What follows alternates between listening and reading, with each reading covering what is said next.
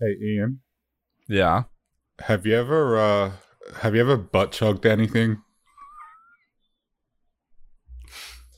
Hey, you know what? What? I think that's a fair question. I mean, what was that thing you asked me you opened with a while ago?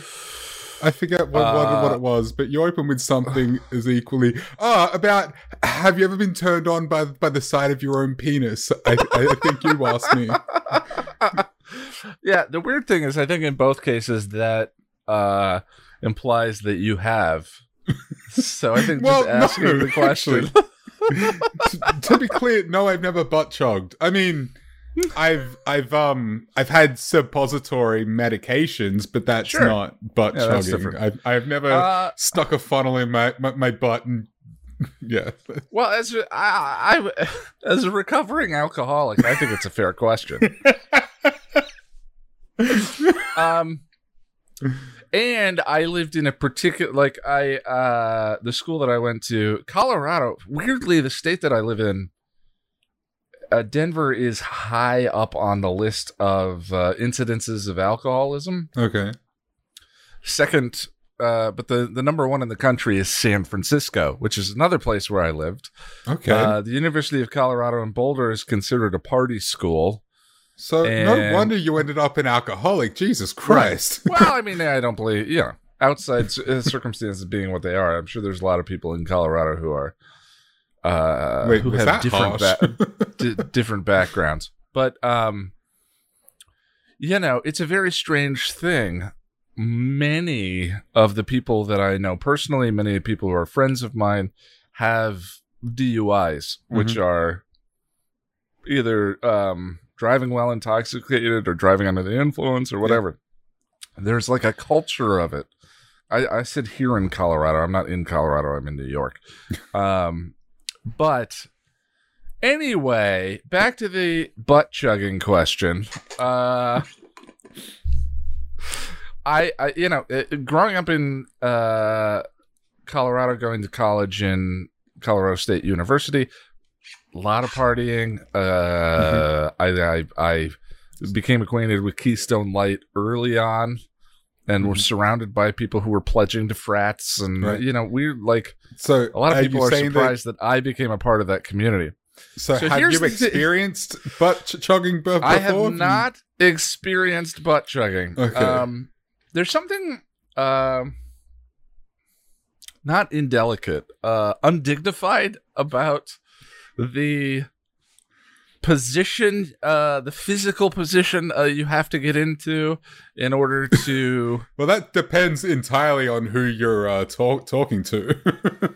Well, that's fair. Yeah, I hadn't thought about that. There's a number of problems. Yeah, I'm certainly curious in the way that yeah. A person might be curious what heroin feels like. Well, yeah, my understanding is that the reason why suppositories are a thing is because they get into the bloodstream a lot quicker that way. Yeah. So there's the undignified nature of it. Presumably, unless you're solo butt chugging,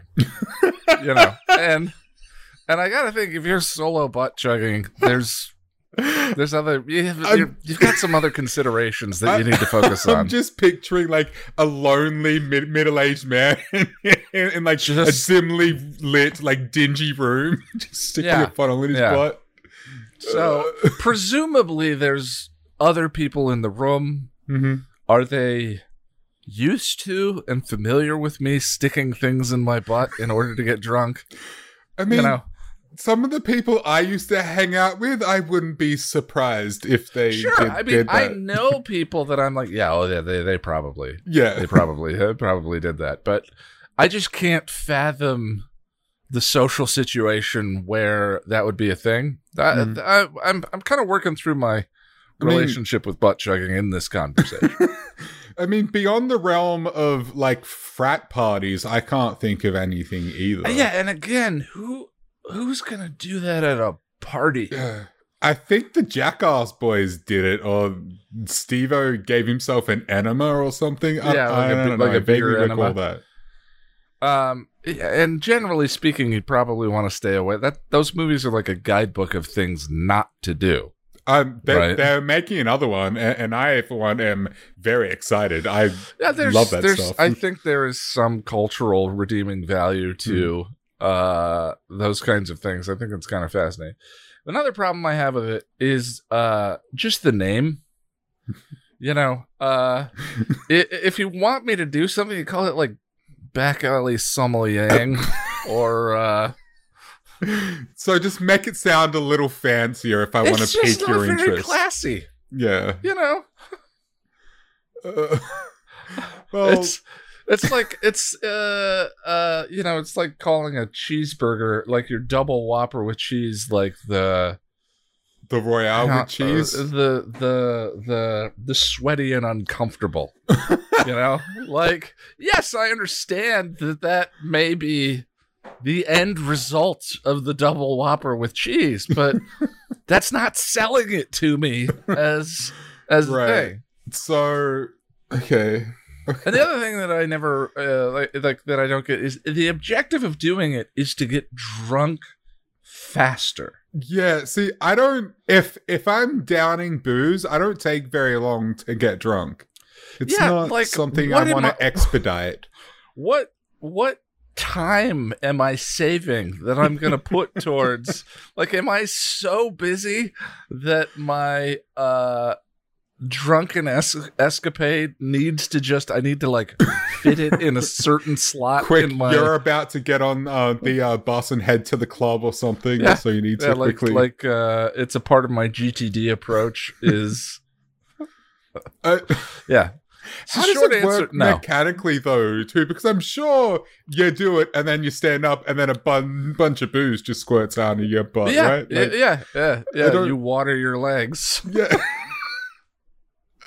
Anyway, hi, everybody. You go to the bathroom. Hi, everybody. Yeah, I guess that way. There was a line probably about 3 minutes ago.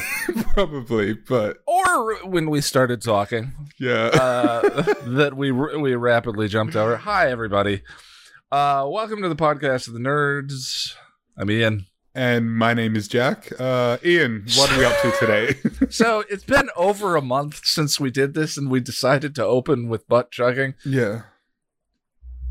I'm sorry. It was literally off the cuff, too. Like, just boom. Yeah, Jack and I often now have conversations that one or the both of us go, yeah, we should probably talk about this on the podcast. Yeah.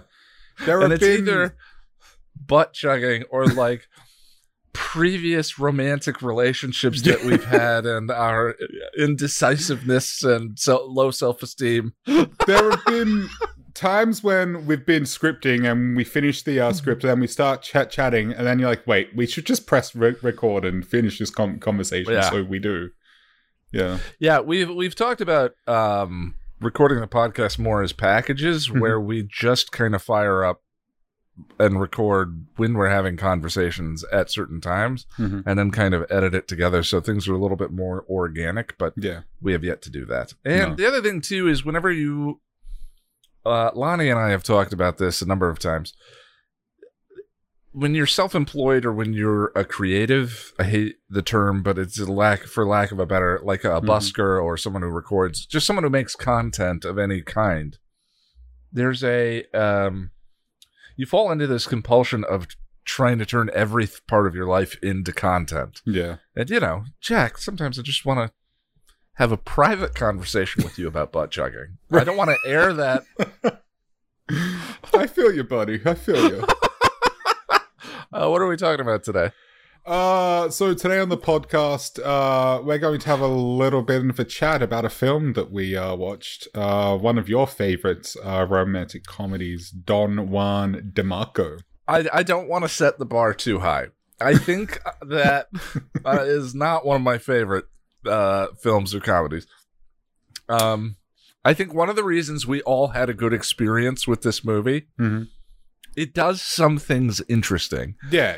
One of the reasons why we had a good experience with this movie is I think I set the bar low enough. Well, That's the thing, yeah, because before we watched it, you literally said, "Oh, it's a bad movie," and then when I watched it, I wouldn't call that bad. It's not great, but it's not silly, bad. Not a great movie.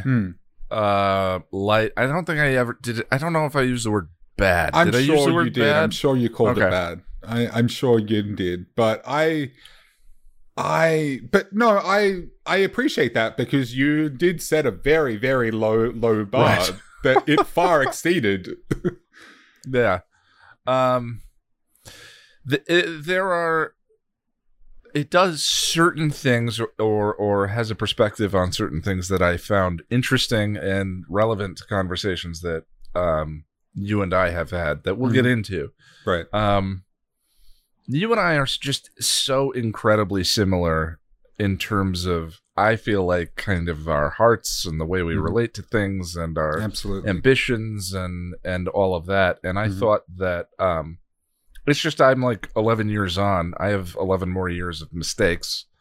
And I think those are, they're a fiery training ground or they're a cycle. They're one or the other, right? Like, there's something you're stuck in, or there's something you learned from and moved past. And hopefully, I've moved past a lot of those. But like I said, I think most of the time that's really the only difference. And so there was something about Don Juan that I thought you would enjoy that we'll talk about a little bit later on. But Jack, why have we? Oh, and then of course we're going to return to Here Is Gone by Terry Botta. Yes. I can't believe it's been a month and a half. We're like 3 chapters from the end. Yeah, we'll get there, friends. We will. Yeah.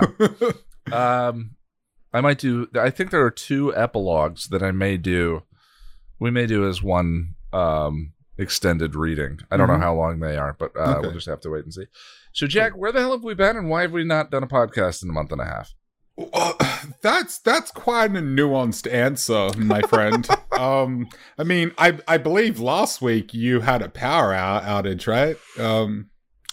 Yeah, it's been kind of one thing after another. I mean, that explained one day of why we didn't. Well, that's the thing. Record. I mean, the majority of it is me being sick and going to hospital and having surgery. I believe the last time we did this, I was waiting to go in for surgery. I think, to recap that, there isn't really a lot to say to explain the tail end of that ordeal, but I had the surgery. It was fine. I had some pain issues afterwards. I had one night back in hospital because I got really, really sore, but here we are like over a month later and I'm pretty much fine. I'm doing okay. Yeah. Man, is momentum precious and incredibly difficult to generate. It's one of my biggest issues with the channel and creating content and episode guides. The other thing that happened for me was Into the Woods. Into the Woods was a beast. It was it was an episode, like I said in the intro to the video, it was an episode that, someone asked the question. So I'm not going to talk very much about that video. I think I need to do a channel news video sometime soon, do a coffee video. But it had an unusual intro, and one of the things was I talked about was questions that I've gotten from people over and over and over again. And the answer to one of those questions that I didn't put on screen because I thought it was interesting to do it that way, was Seeing Red, The Body, and Into the Woods. And one of those things is not like the others. Well, yeah, I think there's an argument to be made that none of those things are like each other. Yeah, but the question was, what episodes of the show are you most have you been most apprehensive about? Oh, yeah. Writing about. I think The Body is going to be a challenge because it's so fundamental to the personal experience that, and the effectiveness of the art is so substantial for everyone. It's not a subtle thing. And it's also a subjective thing too. Like I mean, it all is, but like when you watch the art body, you often relate it to your own experiences. Like we do with all art, but I think it's much more apparent with the body, I think. Yeah. I mean, it's such a departure that I think its functions and intent are not a mystery. You know, when she's speaking to the EMT and Joss filmed it cutting the top of the EMT's head off so you couldn't see his eyes, that I think what's going on there is pretty emotionally, what that's creating is pretty self-evident. You know, that idea of it's so disconcerting, it's so abstract that the reflection of the experience that she's having in that moment of how even any conversation is abstract and abnormal and all of that. I think that is all there, and there's so much of it.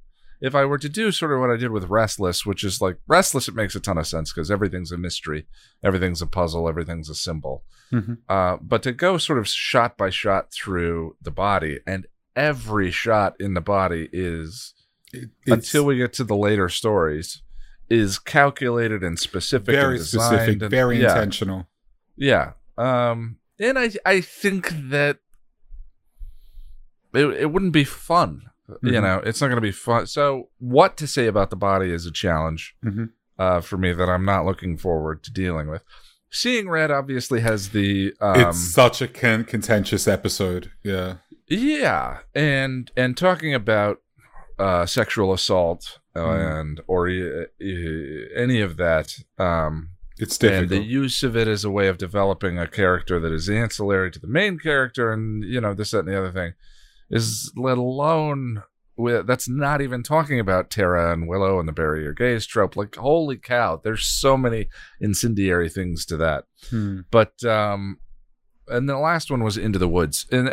Because Into the Woods, because I hate the episode so much and I just don't like focusing on the negative. Like, I have a blissfully selective memory where if I have a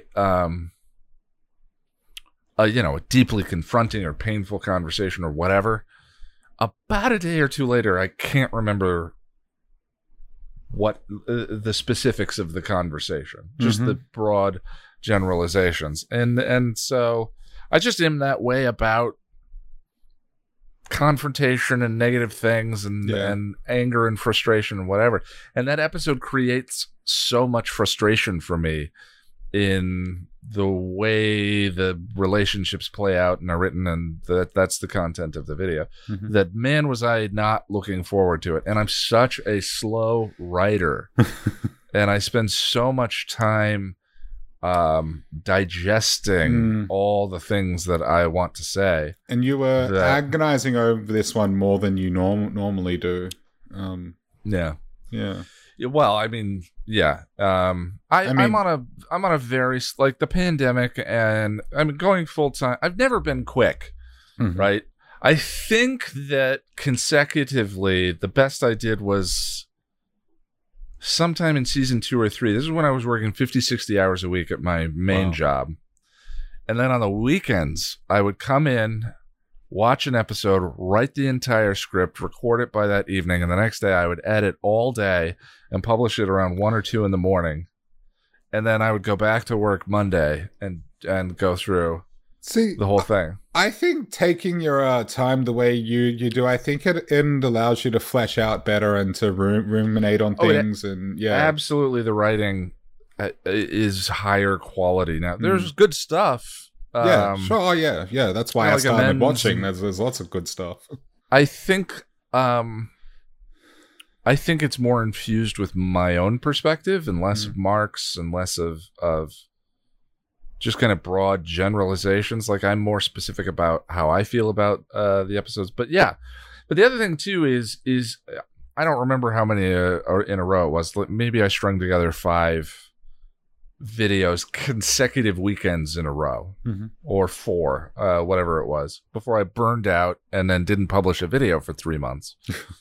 Those videos were, 5 to 7 minutes. Yeah. Yeah, this now was you're doing 40-minute epics.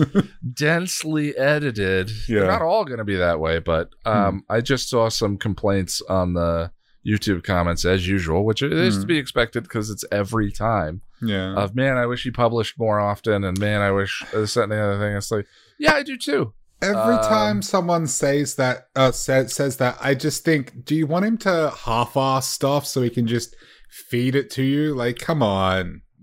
Just... art takes time. Well, I think I could go faster, but I also don't think that's the point. Oh, and there was another comment. I didn't mean to talk this much about the videos, but there was another comment. A guy said, I don't really believe this, but a part of me wonders is if he's just stringing out the episodes to milk this for the money he can, so he doesn't run out of content to review.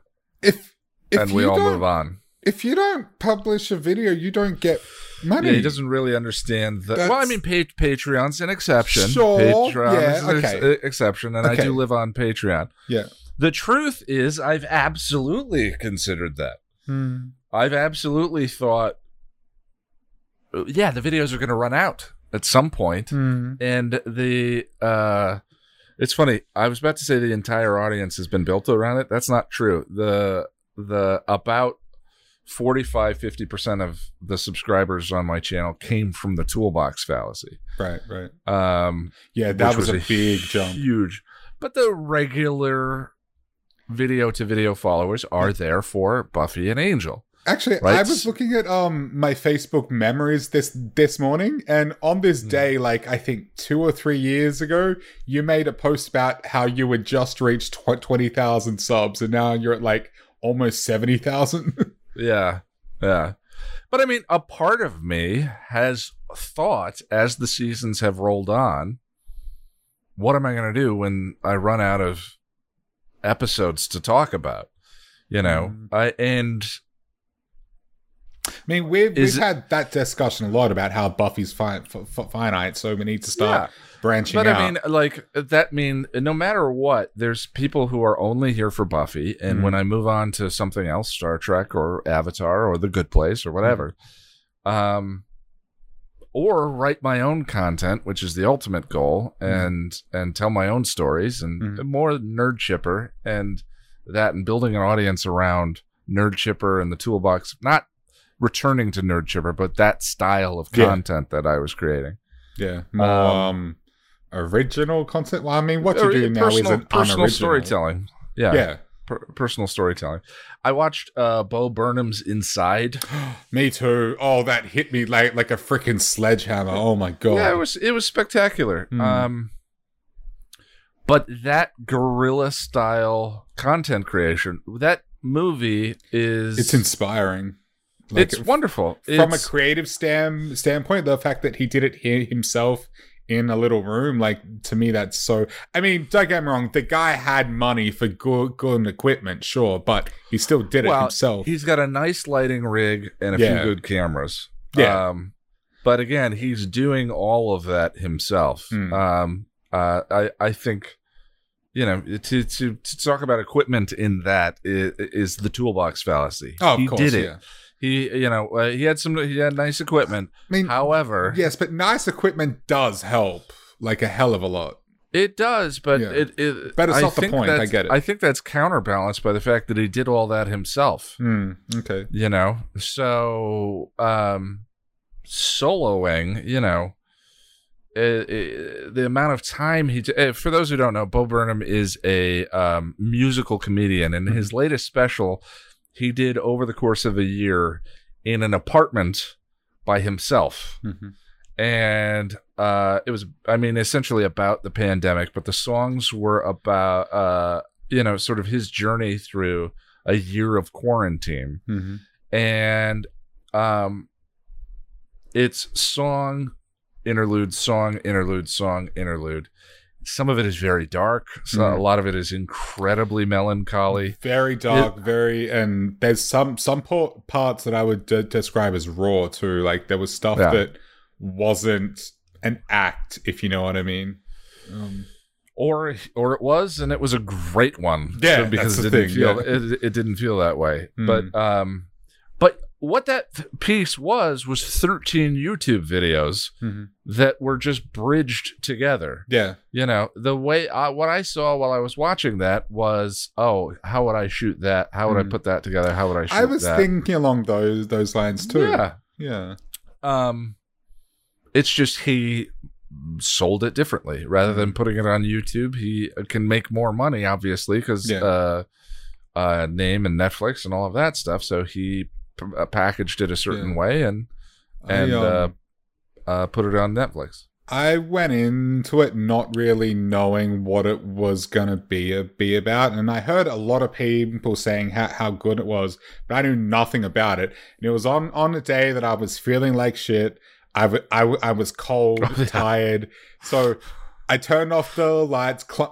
First I ordered a pizza, which I never eat pizza because I'm a type 2 diabetic, but that day I didn't care. So I ordered a pizza, I got into bed under a blanket, I started watching it, and I'm like, this is not how Bo Burnham would want me to watch this. He would expect me to watch it like this, but he wouldn't want me to, because I was just like, oh, I feel so seen. Well, it's been a while since I...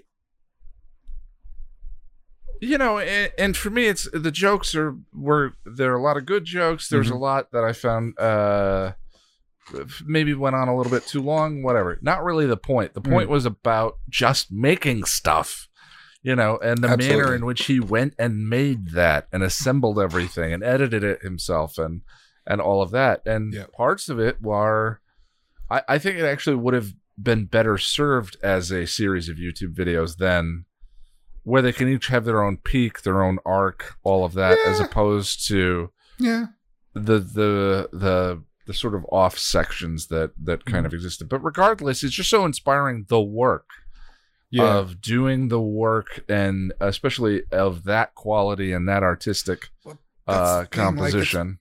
Even though he did it himself in his apartment, it's top notch. Like, it's really good.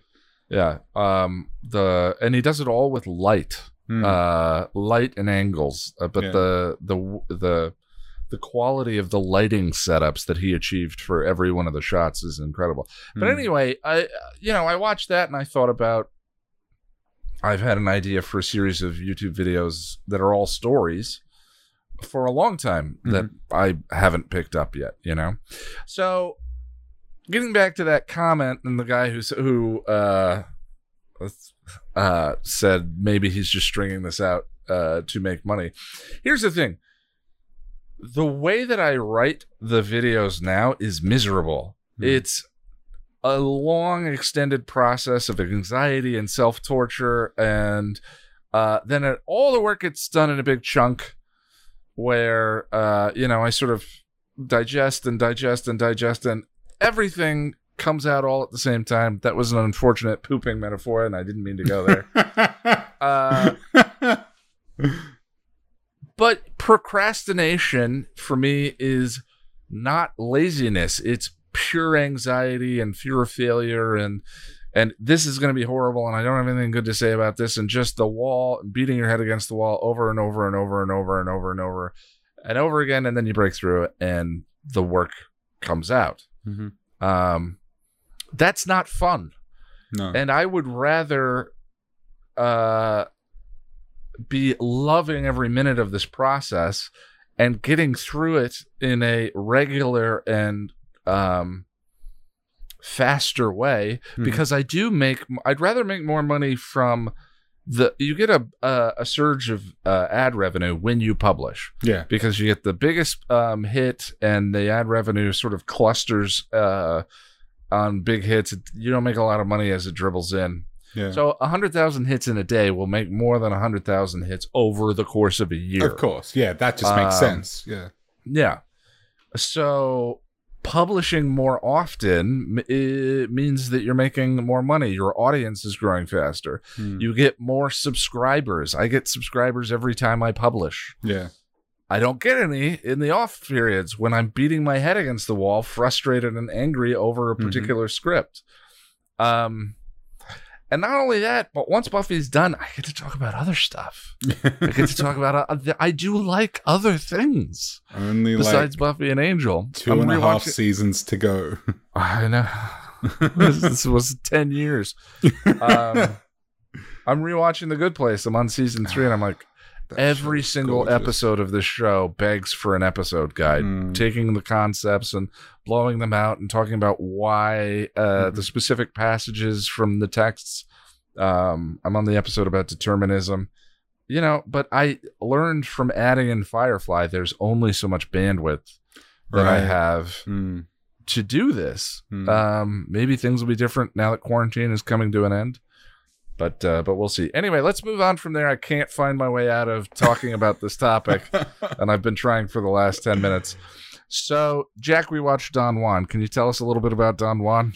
Don Juan DeMarco, from 1994, starring... So it's an 1994. Yeah, I was just a young kid watching Power Rangers when this came out. This is 26 years ago, 27 years ago. And funnily enough, I knew nothing about it. Like, I hadn't even heard of it until you mentioned it.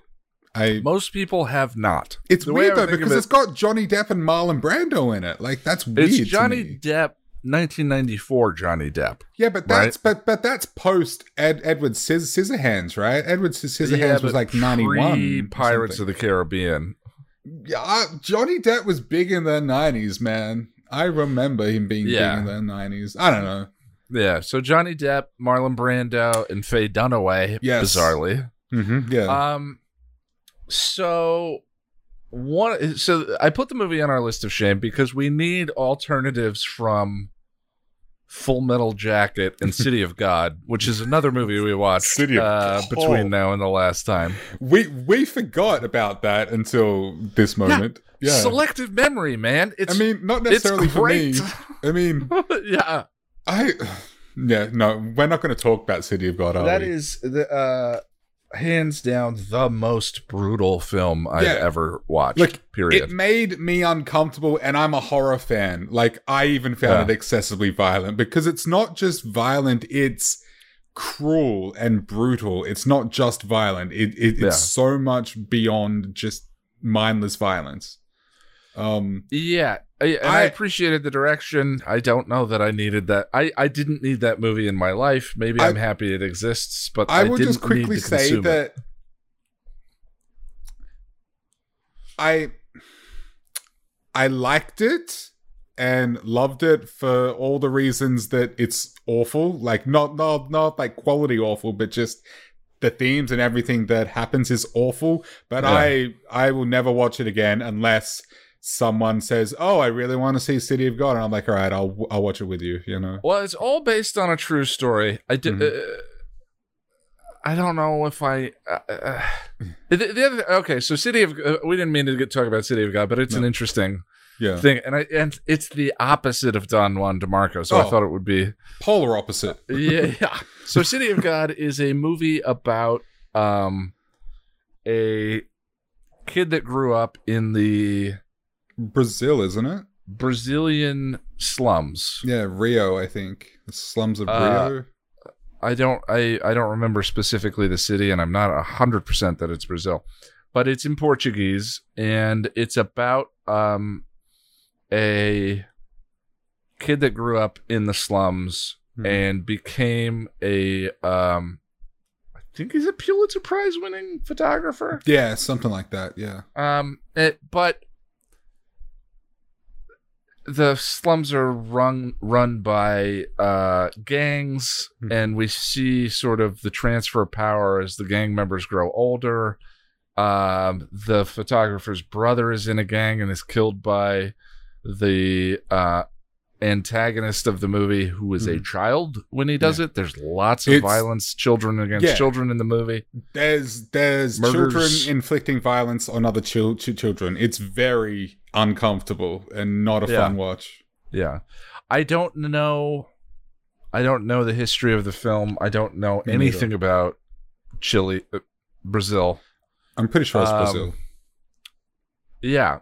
So it was interesting from that standpoint of consuming another culture, that bits of another stories from another culture that you're not familiar with. Right. It's just this particular, and later in the movie we see that like this is very specific to the slums themselves, as we see other parts of as he gets outside of the slums.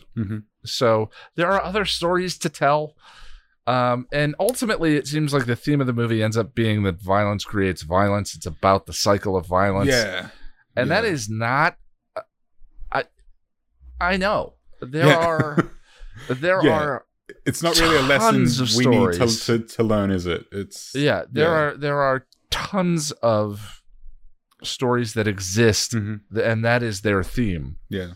The cycle of violence. Violence creates violence. That said, it is expertly directed. Yeah.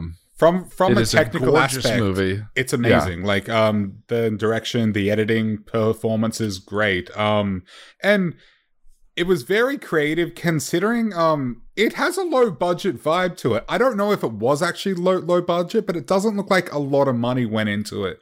But it's well made. Yeah, it's not a Hollywood movie. No, it's very much an indie film. It doesn't have that spit and polish and factory assembly line. And whatever. And the visual aesthetic of the director felt very... It had kind of a music video aesthetic. Yeah, which or applied even just to this content felt very unusual. It seemed like guerrilla filmmaking or something, you know? Yeah. And you know, when you don't have a big budget, you have to be more creative if you want it to be good.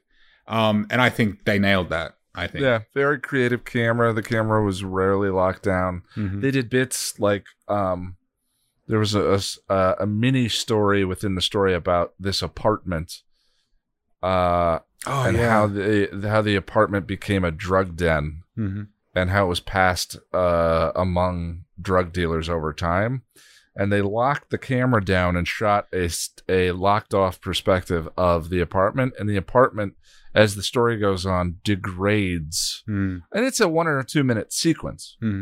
But it degrades, and, you know, they aged the apartment and it becomes grimy and ugly over the course of these 2 minutes. Like, that's the kind of... It's very clever. Yeah, that's the kind of visual storytelling that exists within the movie. So like I said, I think I'm happy it exists. It's just like I didn't need that in my eye holes. Yeah. You know, like that's fair. I get to choose the stories that I consume and what I want, like what I want in my mind and living in my imagination. And there are images in that had I known going on, I might have been like, I'm okay. You know, read the wiki. Summary of the movie, you know, have that opportunity. I loved it, and I'm very glad I watched it, but I will not go out of my way to watch it again. Yeah, because and I don't know that I would say that about Full Metal Jacket.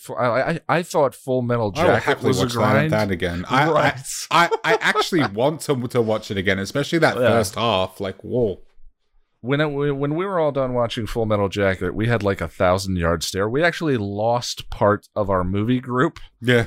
What? Because I'm out. Yeah. Because, the City of God. Yeah. Yeah, because in the middle of City of God. Yeah. Because it was so hard to watch. It's Full Metal Jacket had nothing on that by way of tension and the grind of the movie. Yeah. So. Don Juan DeMarco.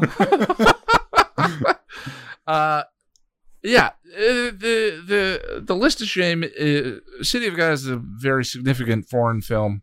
It's in the top 20 movies all time on the IMDb, and I can understand that. I can.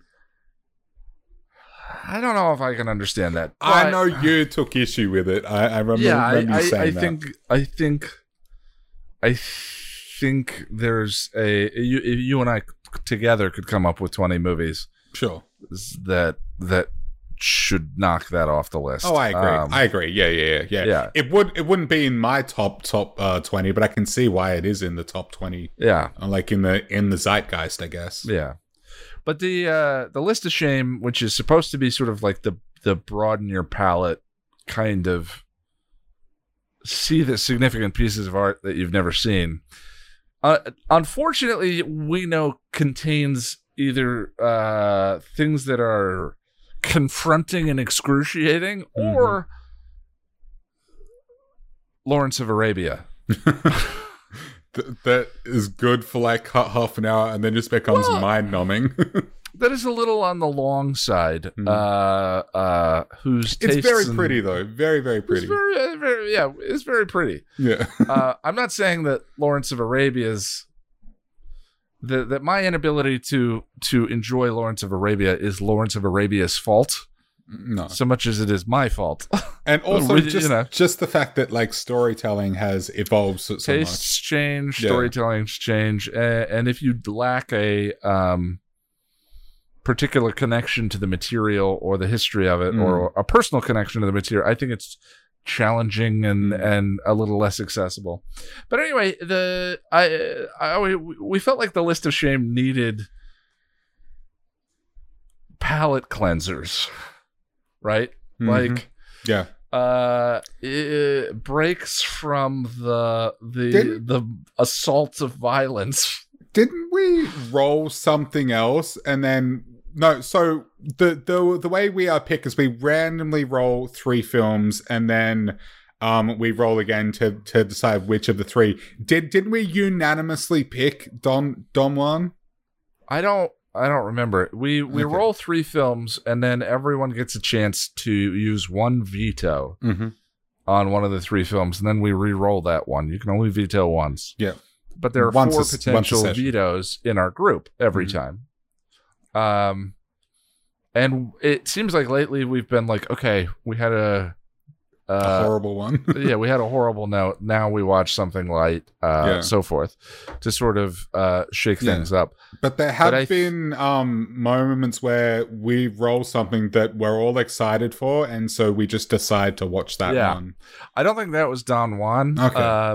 It became evident from a very early age that there was something different about me. By the time I was 10, the attraction that females had for me was becoming of some concern to my mother. At the age of 21, I have fulfilled fantasies of men 3 times my age. My name is Don Juan DeMarco. I am the world's greatest lover. But I think Jacob's Ladder, which is a movie about Vietnam post-traumatic stress disorder, got on the list of 3, the short list, and one of us vetoed it because we were like, no, we need a down step, and then ended up with Don Juan. Okay. So originally though, when you and I made the list, you and I have had lots of talks about romanticism, and I don't mean romanticism in the academic sense of a cultural movement in art. We're talking about the modern sense of the word. Like if someone says I'm a romantic or I'm a hopeless romantic or whatever it is, that's the way we're talking about it. Jack, are you a romantic? Very much so, Ian. Like, you don't even need to ask me that question, but for the sake of the audience, yes. I'm very much a romantic. I often describe myself as, a hopeless romantic or a bleeding heart romantic. I'm sort of one of those passionate, love-drunk romantics, which would you say you still are? Well, yeah. But I've come to realize that, it's not an inherently bad thing. It's not. Like being in love and loving being in love. That's not a bad thing. But when you allow yourself, I would distinguish love and romanticism. But go ahead. When you allow yourself what? But when you allow yourself to get kind of irrationally swept up in all of that, it can lead to some situations that can be damaging to oneself and even kind of toxic. So I guess I'm in the process of learning how to find a middle ground there. Because I don't want to lose that passionate sort of side of me. No, my objective is not to lose that. It's more to find a rationality to it, I guess, or a realism to it or something. Yeah, that's something that we've explored in conversation. I think that when you and I first met, I was kind of experiencing a romantic deep freeze for the first time in a way that I didn't quite understand. I had been in a relationship where I'd sort of stopped living the rest of my life and had sort of put everything in this. And I was in the midst of realizing that was a huge error. And I think that I was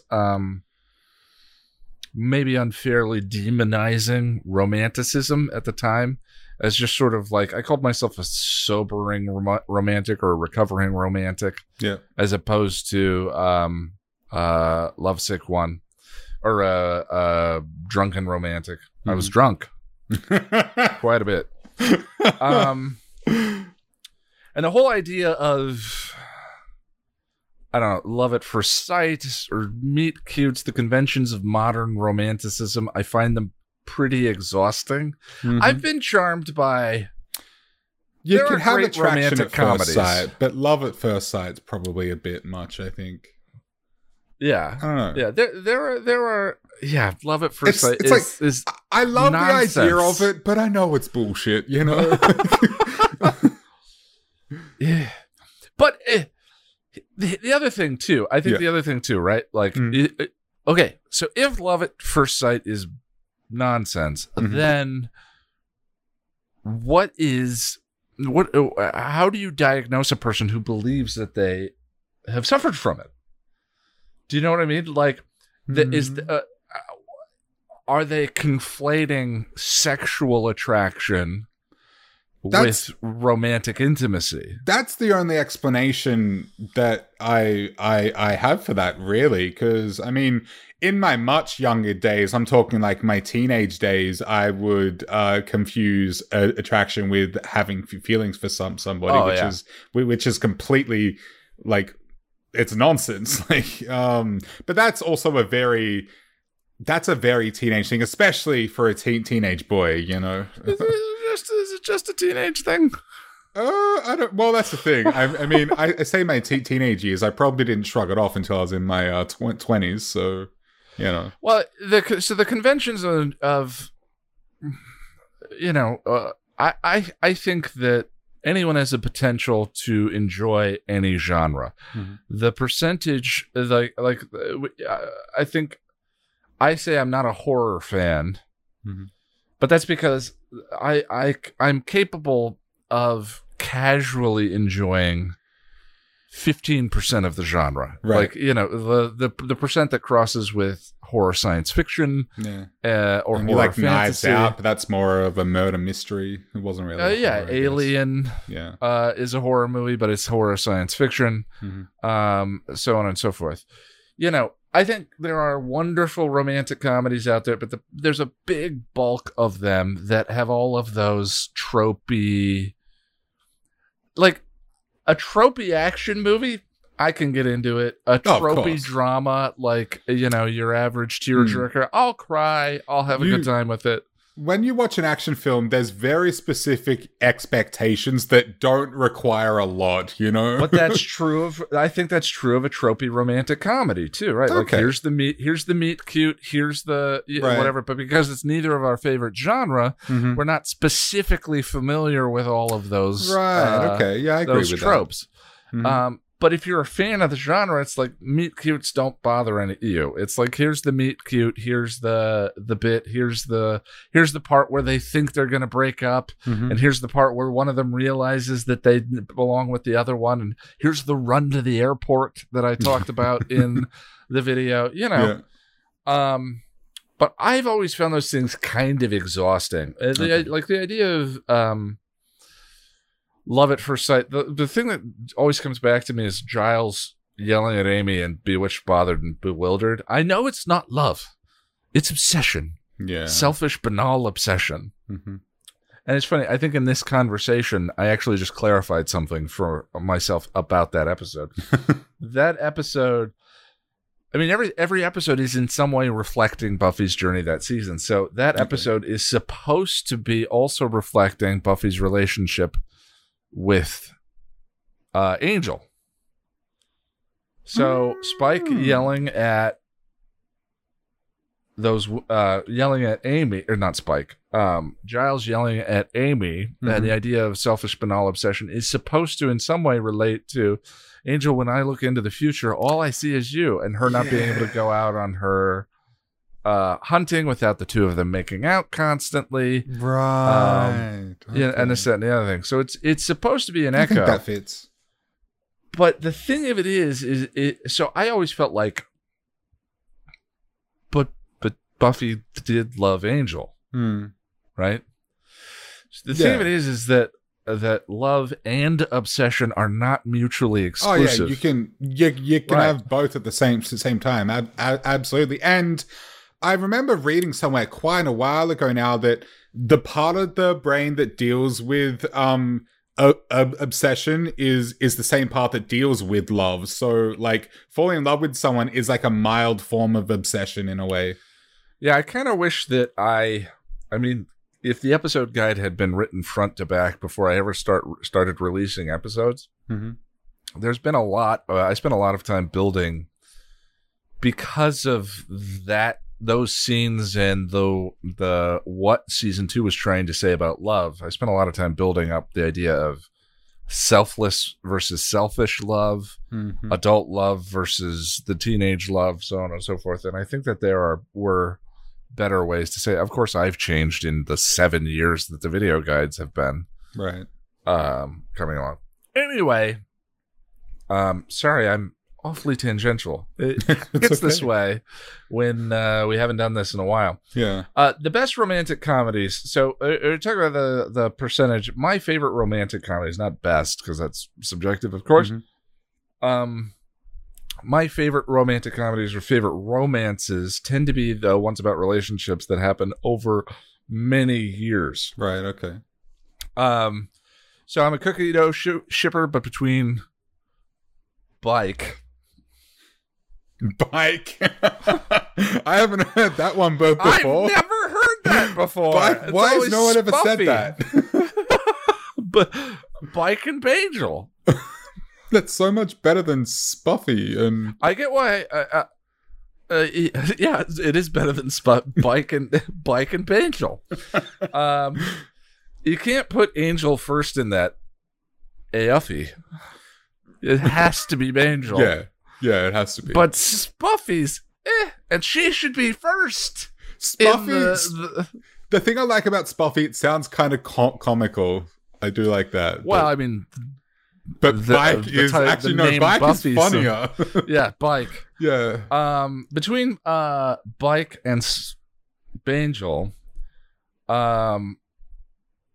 I think Spike and Buffy are more interesting because the relationship is more long term. Yeah. There are more mistakes. There's more growth. There's more. Absolutely.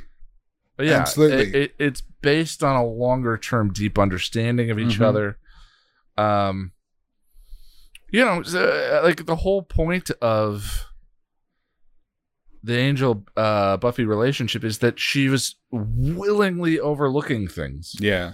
That initially it was that he's a vampire and he can't have children and he's going to live forever and she's going to grow old.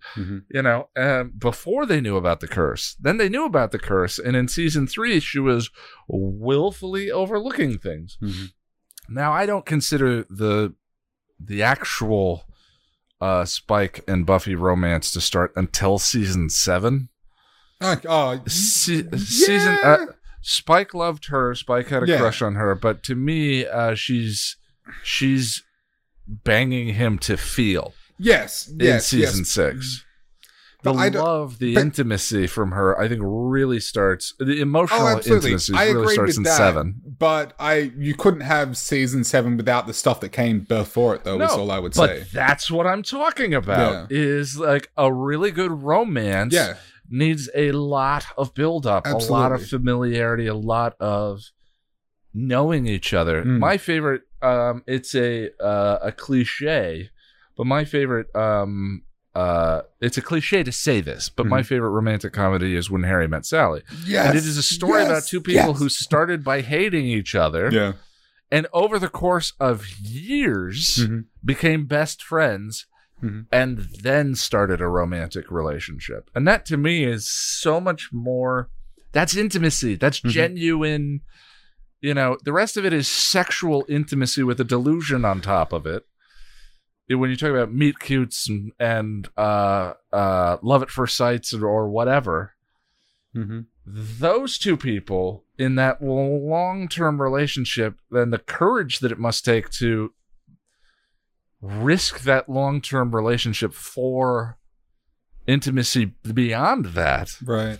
It to me is much more courageous and interesting and more fun and more compelling and more dramatic.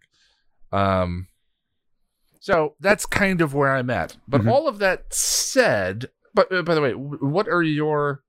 I mentioned 2 of mine, like my go-to romantic relationships stories. What are a couple of yours? I'm sorry. Well, I don't know if I have a favorite romantic comedy. I mean, I'm sure I do. I just hadn't thought about it, to be honest. But I'm sure there is one. But immediately my mind goes to Clementine and Joel from Eternal Sunshine. I love the idea of 2 people who love each other finding a way to strip away all of the bullshit and the fighting and the turmoil and just kind of doing the work and sort of finding a way to rediscover their love for each other and realizing that they do still love each other and they're not ready or they're not going to give up without a fight, you know? I love that idea. Yeah, that movie again is about a relationship with history, you know, and the history feels earned and grounded and all of that, you know. I also love Theodore and Samantha from Her. I think that movie really explores what it is to truly love someone, and I think it really digs into the whole concept of if you truly love someone, you'll do what's best for them, even if it's kind of a detriment to yourself or your own feelings. You'll sort of allow them to do what is best for them. But also, I mean, if we're talking Buffy, look, when I was really, really young, I was all about Bangel, but now I'm pretty much a bike shipper for all the reasons you listed. A bike shipper, I love it. Yeah, and to me, there's something there like that. I think my unwillingness to self-apply the term romantic, which I've told people, if someone asks me if I'm a romantic, generally I say no, but the people who know me, when they hear me say no, are like, yeah, you are. Absolutely. Like it annoys me hearing you just say those words.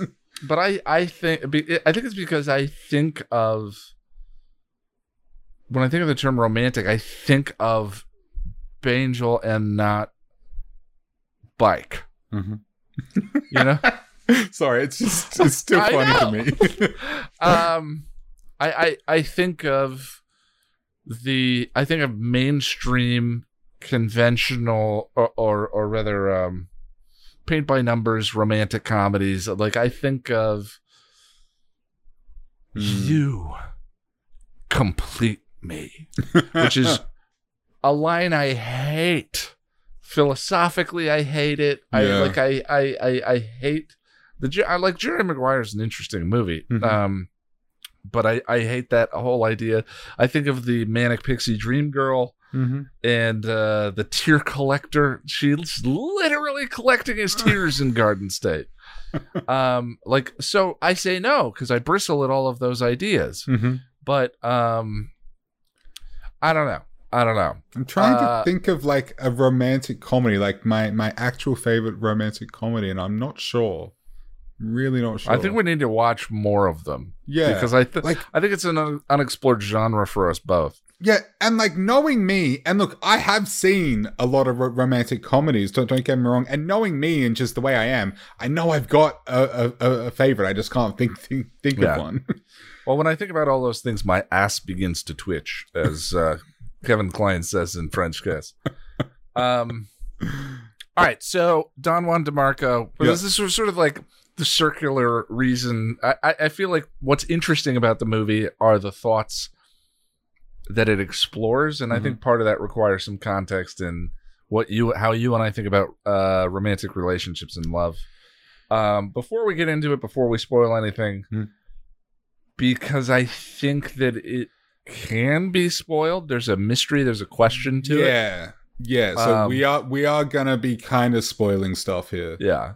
Not specifics, but kind of. Yeah. The fiction of the story can be spoiled, but the point of the movie is that it can't. Yeah, exactly. Hey, that's a beautiful way to put it. Well done. Yeah, but just in case, Jack, would you recommend Don Juan DeMarco? Absolutely, I would. I definitely would. It's cute and it's adorable and it's got a lot of heart. Going into it, I didn't know what to expect. I had no idea. You said it was fun and adorable and cute, and I think you said it was a romantic comedy, but I had no idea. But yeah, I loved it, even though it's some parts are a little, I won't say dated, because I think that implies something I don't mean, but it hasn't aged. It's an older film. Yeah. When you think of other movies from 1994 and some of the problems that come with where the zeitgeist was at that time, it has some of those problems. Yeah. It's funny. I'm not even sure it's a romantic comedy. It is a comedy that is romantic. Yeah. But when I think about, because it's not a When Harry Met Sally. It's not a French kiss. It's a weird movie. Yeah. There's something special about it that I think is hard to sum up, but we'll try. Yeah. And I think it does inform a way I've always thought about romance. So Johnny Depp plays Don Juan DeMarco. Yes, it's Johnny Depp whitewashing another character. Yeah. He kind of looks the part, though, kind of, even though I know he's not, because I don't think he has, Mexican or Spanish heritage. He does all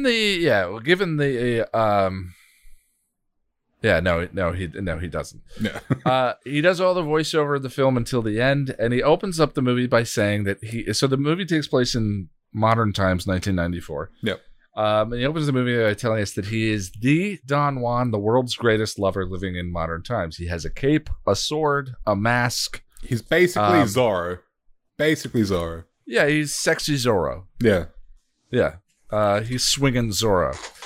So the movie is open. He has one last fling and then goes to commit suicide. The police get called and they bring in a state shrink. There's a moth in here. I apologize. And I just dribbled water down my face. Well, there we go. We're professionals. The police get called and they bring in a state shrink played by later years legendary Marlon Brando. Didn't you say this was when he openly hated making movies? Yeah, he hated acting. He hated making movies, but his personal life story is deeply tragic, so I don't want to bring it into this. No. But he was paying bills. Yeah. He went through a period of his life paying bills. And I'm pretty sure that's why Johnny Depp ended up in the movie, was to work with Marlon Brando. And once those two were in it, you get Faye Dunaway. And that's how a movie like this gets made. Yeah. I think. Marlon Brando pretends to be a Don and talks Johnny Depp into coming to his villa.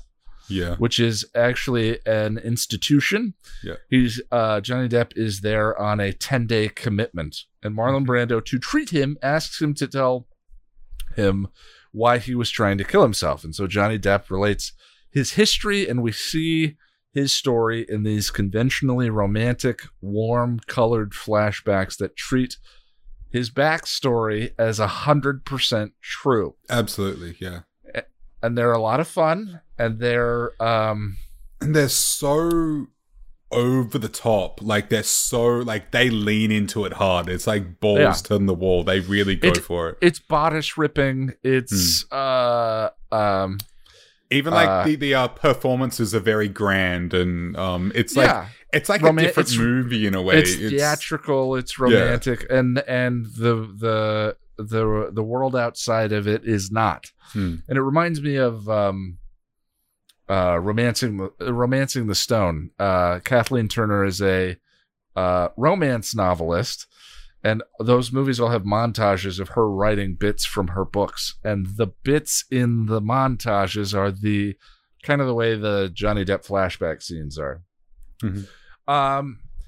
In the meantime, as Marlon Brando takes care of Johnny Depp, he starts seeing his own life in a new light. His relationship with his wife, Faye Dunaway, is rekindled. And the movie has a curiously ambiguous ending. Yeah. It may be my favorite ambiguous ending of any story ever. So I saw this movie in the theater when I was 14 years old. Wow. Okay. Yeah. In the sequence, Marlon Brando has escorted Johnny Depp back to this island to find Don Juan's lost love. And Marlon Brando is pontificating in the voiceover. Did things work out for the Don? Did he find his great lost love who promised to wait on that beach for all eternity? And we see an empty beach. And he says, why not?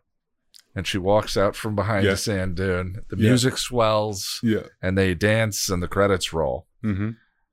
And Jack, what did you think? So that ending, I had a very, very split second where I was getting the same feeling that I get from the Buffy episode Normal Again. I knew. Before we got to the end, I was like, I bet this is going to evoke Normal Again for him. Yeah. And I'm sure a lot of our audience is already aware how I feel about that episode. But for those who may not, Normal Again for me is a masterpiece of an episode. I truly love it. But the ambiguous ending bothers me to no end, because I don't like the implication that the entire show, is just the delusions of a teenage girl in a mental institution. I hate that. I mean, it just bothers me a lot. So I had a brief moment at the end of this film where I was like, wait, so was it real or not? But then almost in an instant, I just shrugged and thought, who cares? I think... Yeah. Right? I think the ending of Don Juan is perfect, and whether it was real or not it's besides the point, and I think if you keep trying to figure it out, I think you are totally missing the point of the film. It's real for Don Juan, and the effect it has on Marlon Brando's character is real, so who cares? Yeah, and I love that distinction. I think it's not that love is a delusion, or rather, it's not that romance is a delusion. It's not what I'm trying to say, but there's some theater to it. Yeah. There is some... I'm not talking about artifice, like the down on one knee and all, but that could be that feels like artifice to me, but it might not feel that way to other people. Right. I've watched some proposal videos online that made me cringe so hard I wanted to break in half. But then there are others that are gorgeous. But the bride cried, and they hugged, and that was real to the two of them. And I think that's kind of the point. Yeah. Is that romantic comedies fall apart when you consider any aspect of reality for the characters. Yeah. Barring long relationships that led into the romantic. Because a lot of those films, they tend to be quite fanciful. I mean, most relationships in most romantic comedies, they don't play out like that in real life. yeah, it's like what happens after happily ever after. Yeah, is always kind of the thought. But Don Juan isn't about that. It's more about and it's so hard to talk about this without lapsing into cliche, but I would say like the art of love. Absolutely. Yeah. Right? The art of passion, the texture of it, the experience of it. And none of those things have anything to do with cold reality. No. Taxes, income, healthcare benefits. There's a like we were talking about, there's a theater to romance and relationships. The two of you living inside a story which with each other that doesn't exist beyond the boundaries of the bed or the RV or the tent or the whatever it may be. You know, it doesn't exist beyond the boundaries of your shared lives. Right. And from the outside looking in, that is nonsense. Yes, you spent the whole day in bed together, but that doesn't mean the world outside the boundaries of the bed didn't keep on spinning. Right, right. But who cares? Right. That also doesn't mean that the story you're writing with each other isn't real for you both. Those two realities coexist. Yep. You know, and for the people outside of it, it's true, and for the people inside of it, it's true. And I think one of my issues is that a lot of love stories don't acknowledge that there's a distinction between those two. There's a lot of entitled, privileged lovers in romantic comedies. Yeah. You know, the people who just don't seem to be living a life with that that acknowledges the life outside of their set of desires and their wants and their, you know what I mean? Yeah. I think that's why, I mean, especially in terms of, you know, the reality of it versus the passion, the drunkenness of it. I think that is why there is such a stark, noticeable difference between the fantastical or the fantasy scenes, for lack of a better word, and like the scenes that are in reality. I think that was a very intentional move, because I think it shows exactly what you were saying, that there is a difference between the fantasy of it and the reality. Yeah. The movie starts out as whether or not Marlon Brando will bring this kid to the understanding that he is not Don Juan. And the kid brings Marlon Brando to the understanding that he's the Don he said he was, to talk the kid off. Yeah, what's the line? You've seen through all of my masks. You've seen through all of my masks. Yeah. Right? Gorgeous. And I of course, I love the... And it's something that only works in this story, and that's okay. You know? The idea that Marlon Brando went... the movie doesn't care about what happens after the end of the scene, but it's not about that either, because it doesn't suggest as a happily ever after. It just talks about the love in these moments and in from the opening to the ending between these characters and these relationships and all of that. Like we said, there are bits that haven't aged well. Parts of it are garish at times, but mostly I think Johnny Depp does an incredible job of seducing the viewer with his ideas. Yeah. I really agree love with it. that. Yeah. He's Johnny Depp is such a great character actor, even though I don't think when you say character actor, you don't think of Johnny Depp straight away. You know what I mean? He doesn't. I mean, he's essentially an A-list actor at this point, and you wouldn't typically... a movie star. Huh? A movie star. Well, yeah. And so typically character actors don't fit into that category typically, but you know, you think about Edward Scissorhands, Jack Sparrow, like he's really good at just becoming characters, and I think that's what he did here. And yeah, like ultimately, just like the film, I didn't care about the outside world or the reality of it, and that's why I was just like, you know what, who cares? It's fine. And you know, I already touched on it, but I just loved like the fantastical scenes, the fantasy scenes, because they were so over the top. You know, the sets, then the costumes and the performances were so lavish and grand. Which it just really lent itself to the film overall, and I think it gave a lot of life to those scenes, which in a sense made them more real. And I think without that, if they made it a little more subdued, there wouldn't have been great enough of a contrast between the reality and the fantasy in the films. Yeah, I think I loved the idea of the film distinguishing between the character's romantic life versus actual reality. And I think that a bad romantic comedy wants to pretend that romantic life is life, that it's the whole world entire, that it is everything, you know. And I think that's where like that feeling of like these characters being sort of weirdly privileged and entitled kind of comes into play.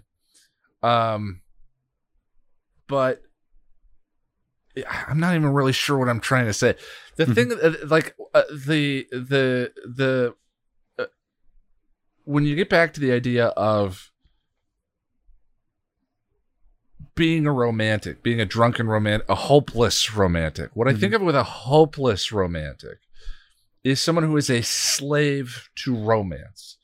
You know, someone who is these characters in the movie. There's the delusion of the story and there's the reality of the story. And the delusion, for lack of a better word, is the idea of romance and art and love and all of this. And it's Marlon Brando submits to that world. Yeah. He chooses that world. It's very much a choice, you know? Was she waiting on the beach the entire time? Why not? Why not? Yeah. Why not? It's so beautiful, and the giving us a concrete answer of yes, she was or no, it's not about that. And I think giving us a straight answer in the ending would have sullied the point of the film in a way, and it would have taken away a lot of its beauty, I think, and its elegance. Yeah. But I mean, the idea of that, of not becoming so sobered by reality that you lose access to that romanticism, I think is a beautiful thing. But also not being a slave to it. Yeah, there is in a a distinction. hopeless sense. Like that's such a tragic term. Hopeless. Yeah. Romantic. Hopeless. Can you imagine romance not a without good word. hope? Yeah, absolutely. So when I was younger, I kind of getting back to why I thought this would be an interesting movie to talk about. I think I was more the head over heels type. I'm not sure that I believed in the idea of the one, but I wrote lots of bad poetry, Jack. Oh, me too, buddy. Me too. I don't even know if I'm over that now. I haven't written any in a while, but I'll probably write some more.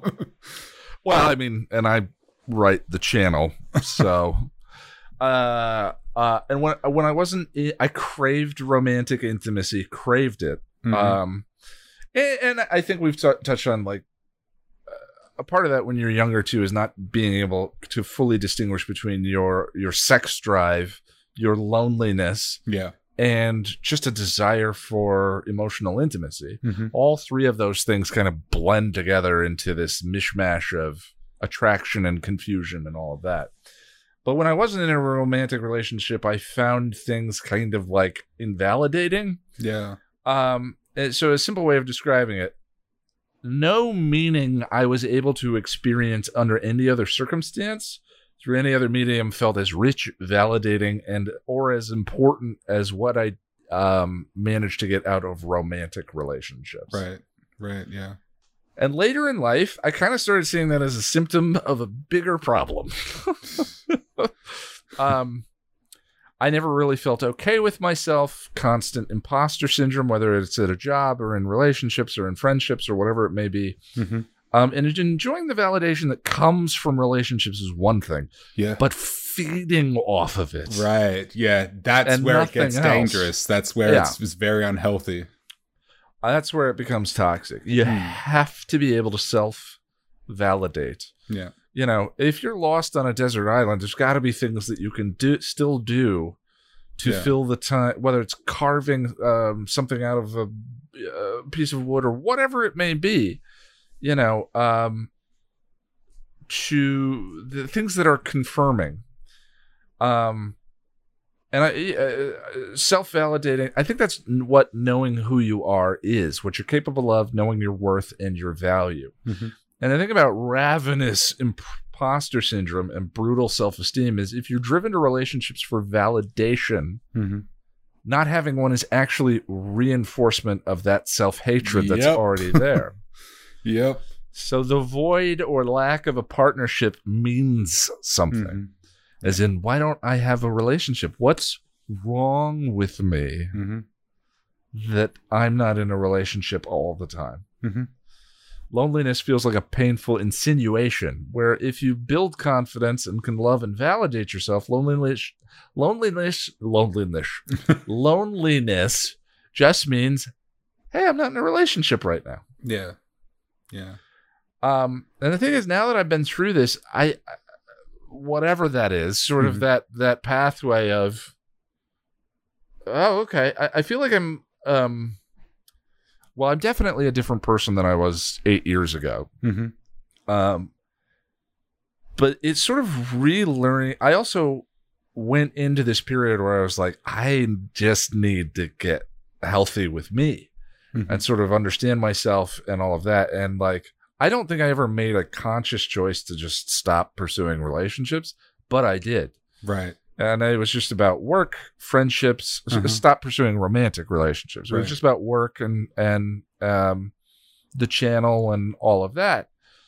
But like, I'm sort of now rediscovering that what romance is from the other side of that perspective. Right.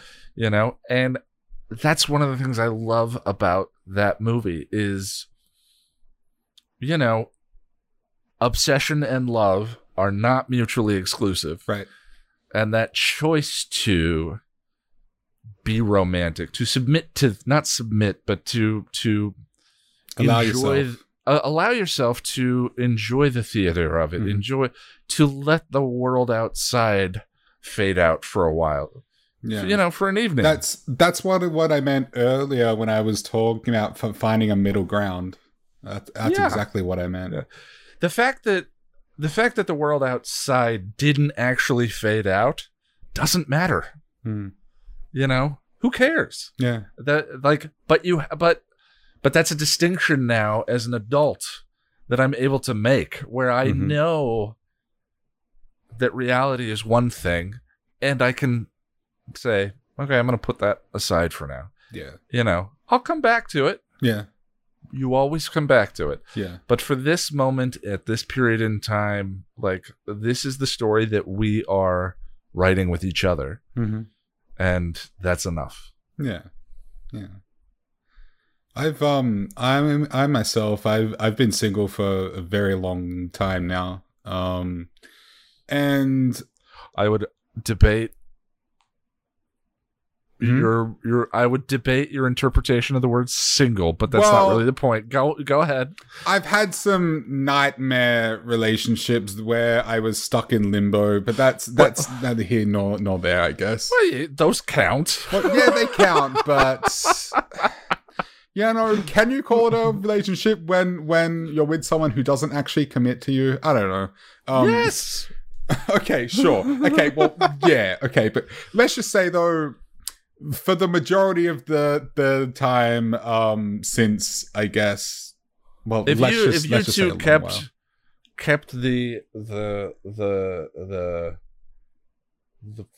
fire of feelings kindled for more than a couple of days, yeah, and that's what I had. At what point we call it relationship versus fling versus whatever. I'm sure there's a distinction between all of those. But anyway, we don't need to get into the specifics. I mean, the situation we're referring to was definitely more than a fling. It was beyond a fling, and it was on again and off again, but it ended in disaster. Fucking disaster. Sorry, I swore. I shouldn't use F-bomb, should I? Well, we started the podcast by talking about butt chugging. Yeah. But anyway, so look, I do know what you're talking about, and I haven't had a proper healthy relationship in a long time now. And towards the end of last year, I had a bit of it was a very brief fling that just sort of fizzled out. Not the situation we were referring to just now. A different person, a lovely young lady. Well, a lady around my age. Yeah. That's just a colloquial thing, whatever. Okay, just keep going, man. Just keep going. You can do this. Yeah. So anyway, look, it fizzled out, and because I'm me, I got the warm and fuzzies, and so when it fizzled out, things were a little tough for me for a little while there. And what it really highlighted for me though was how lonely I was feeling at the time, but it also highlighted and brought to the surface a lot of issues I've had for years surrounding validation, self-validation, and self-love. Stuff you were just touching on. And there have been times, not specifically with this instance, but there have been times in the past where I felt like I was looking for someone to help me be a whole, to complete me. That's why I hate that line so much, because you can't get that from another person. You right? absolutely it's cannot. So notoriously one of the most repeated lines of romantic dramas or whatever. I understand where it comes from, because when you're laying there holding someone, you feel such a peace and such a calm that I think that's where it comes from. That sense of well-being that comes with it. Yeah, absolutely. I get it. There's a sense of being complete that can come from another person, but the idea of you complete me, is something altogether different, and I hate it. Yeah, but so it brought to the surface a lot of this stuff I had been dealing with for a very long time. Stuff I had for a long time and wasn't dealing with, shall we say. But I wasn't able to see a lot of these issues with such clarity until around that time, which is ultimately what led me into getting therapy. But when you're dealing with those kinds of issues, loneliness and like feeling lost and alone, and trying to find validation externally, it ends up taking up so much space in your mind. I mean, at least it does for me. It's consuming. Yeah, it's consuming, and it led me to a funk where I couldn't. Like I couldn't do a lot beyond that, because my mind was so filled with all this just crap that had been dug up, like stuff I didn't like about myself, or stuff that not that I didn't like about myself, but just stuff I knew I had that I needed to deal with. But anyway, so I ended up dealing with it in a few ways. Like when I say dealing with it, it's a process, right? It's a process. But firstly, I got my ass into therapy, which was a huge part of it. But also, with things like that, you often just have to give it time, like referring to, having feelings for someone and then it not working out. You sort of just got to give that time to fade, and, you can... Grief's a process. Yeah, exactly. But, I mean... I was very surprised you didn't quote me back to be there. It's probably going to happen. We'll see. But also a huge part of it was also I very intentionally put myself into a bit of a deep freeze, which is a term I blatantly stole from you, Ian. I didn't mean to do that when I did it. It just kind of snuck up on me, and I was like, I sort of did it intentionally because like it sounds like on the surface it's like putting yourself into a stasis where you just don't deal with what's going on, and in a way that's kind of true. But for me, what it means was allowing all the emotions and the inner turmoil to sort of simmer down and fade to the point where I could essentially start dealing with the roots of the problems and just assessing the situation without all the distractions from all the emotions and the turmoil. You know what I mean? I think that ultimately was kind of the reason why I ended up that way. By the way, what we mean by deep freeze is like when I was describing it is I had zero emotional desire to date for a long time. Mm-hmm. I felt like I should because philosophically I believed that life is better shared. Mm-hmm. Absolutely. But when it came to even just, you know, looking at online dating profiles or thinking about the people in my life or thinking about going to places and meeting new people, I couldn't even fantasize about that. I couldn't fantasize about the possibilities and potentialities of a new relationship and how good that might feel or whatever. I could not summon that fantasy. You know, it just was, there was just nothing there. It just felt like, you know,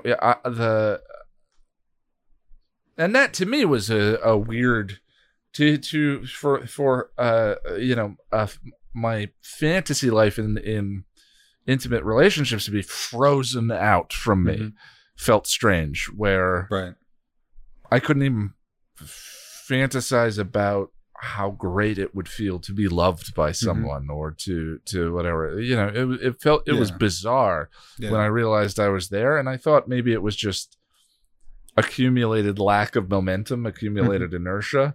Yeah. But I think it's more what you were talking about.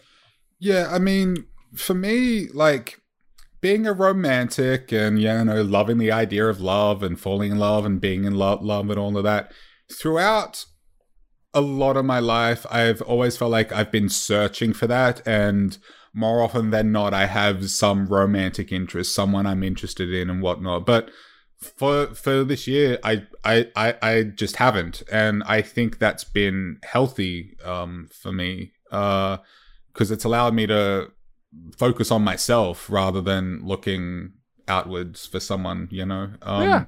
So we're here now, more than 6 months later, and kidney illnesses aside, I'm definitely in a better place, mentally and emotionally. Like, still some work to do. But I don't know, man. Like, do you think there is a finish line with stuff like this?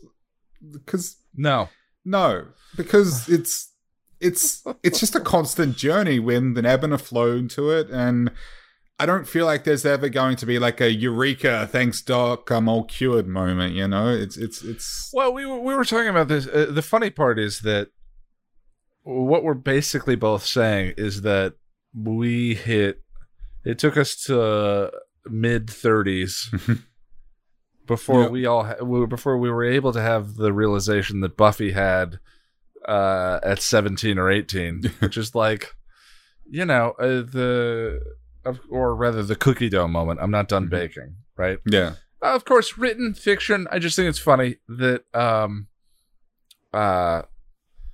you know, certainly. Anyway, I that needing to get to know yourself, get to know what you're good at. I'm sure some people just sort of naturally fall into that, and or develop a confidence or an aptitude when they're younger that just is with them, and they have that sense of self and self-worth. But it was not present for me, but it felt like it was, or rather it felt like I had been dealt a certain hand of cards, and this is the hand I've been dealt, and I need to play this hand. Yeah. I need to, these are the cards I have. These are the cards I was born with. This is what the man that I became at 21. I either am going to make this hand work or I'm effed. Yeah, absolutely. Right? And we were talking about before we started recording, the thing of it is you kind of fail and change and succeed and change and plan whatever long enough over the course of time and become a different person as time passes just naturally. Right. That you realize how possible change is. Yeah. You know? And a huge part of it for me too was just, I'm in my mid-30s now, like I'm approaching middle age. It's time for me to get my shit sorted, to get my shit together, like mentally and emotionally. Like I don't want to keep carrying the burden and the pain and all the shit that I've been carrying for so long. Like I want to finally be done with it, or at least find a place to put it that makes it easier to carry, you know? Yeah. Like if change can and does happen inevitably over the course of time, then that also means that it can be guided, chosen, deliberate, purposeful. Yeah. It's not easy, but it is possible. And you have a choice. You don't have a good choice, but you have a choice. Yeah, absolutely. I mean, maybe that's what free will is on a long enough timeline. But anyway. Yeah. I used to get really into like the idea of like soulmates and like, you know, the one and all of that. And it was only after like long conversations with you where I had this realization of that removes free will, saying that there's one person in all the world that you were destined to be with, or you have to try to find your soulmate. I think it's so much more beautiful to choose to love someone, to choose to be with someone. Yeah, absolutely. And the thing is, the other thing too was I never pronounce his name correctly, and whenever I change the way I pronounce it, there's always someone saying, "No, it was pronounced the other way." Jean-Paul Sartre, or Sartre. Yes, Sartre. I have no idea. Sartre. You know, if the access to meaning in life is found in freedom and the ability to choose and pursue meaning and all of that, then inevitably in relationships there may come a time where one person has enslaved their choices to the other one, right? And so doing that abandons their access that they have to live a meaningful life, right? Yeah. And so a part of his whole deal was inevitably it may become necessary, and I heard he was not a cool person. Yeah, I've heard he was quite a miserable bastard from what I hear. Weird that the French existentialist would be like that, but because he and inevitably he were believed good friends, and I think they had a falling out. They had a falling out, but inevitably he believed that relationships needed the ability to break up and fall apart because on a long enough timeline you couldn't have two people enslave themselves to each other. Right, yeah. Not that that's inevitable, but the potential always exists. And so if that potential exists, then there is no sacred relationship. There is no perfect relationship. There's just, the one where the eye is regularly on freedom and responsibility and choice and communication. So that's beautiful, man. I love that. Before we get to the fanfic reading, I just want to let you know that I'm at Ian Nitram on Twitter. And I'm at Lack of Surprise 1. That's all one word with a number 1 at the end. If you'd like to support the podcast and keep us flush with roses and long walks on the beach, to eat, you can do so. Is that a scripting error? Some people like to eat their long walks on the beach. What do you want from me? You can support us by going to patreon.com/passion of their nerd.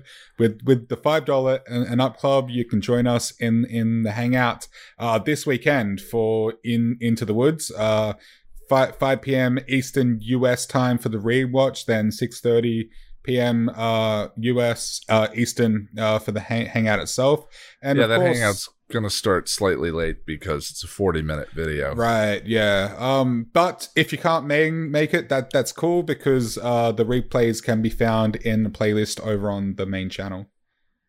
You can also help us out by grabbing yourself something from passionofthenerd.com/store. We have new designs still. We do. Fabulous submissions that we're grateful for from Liz. Mm-hmm.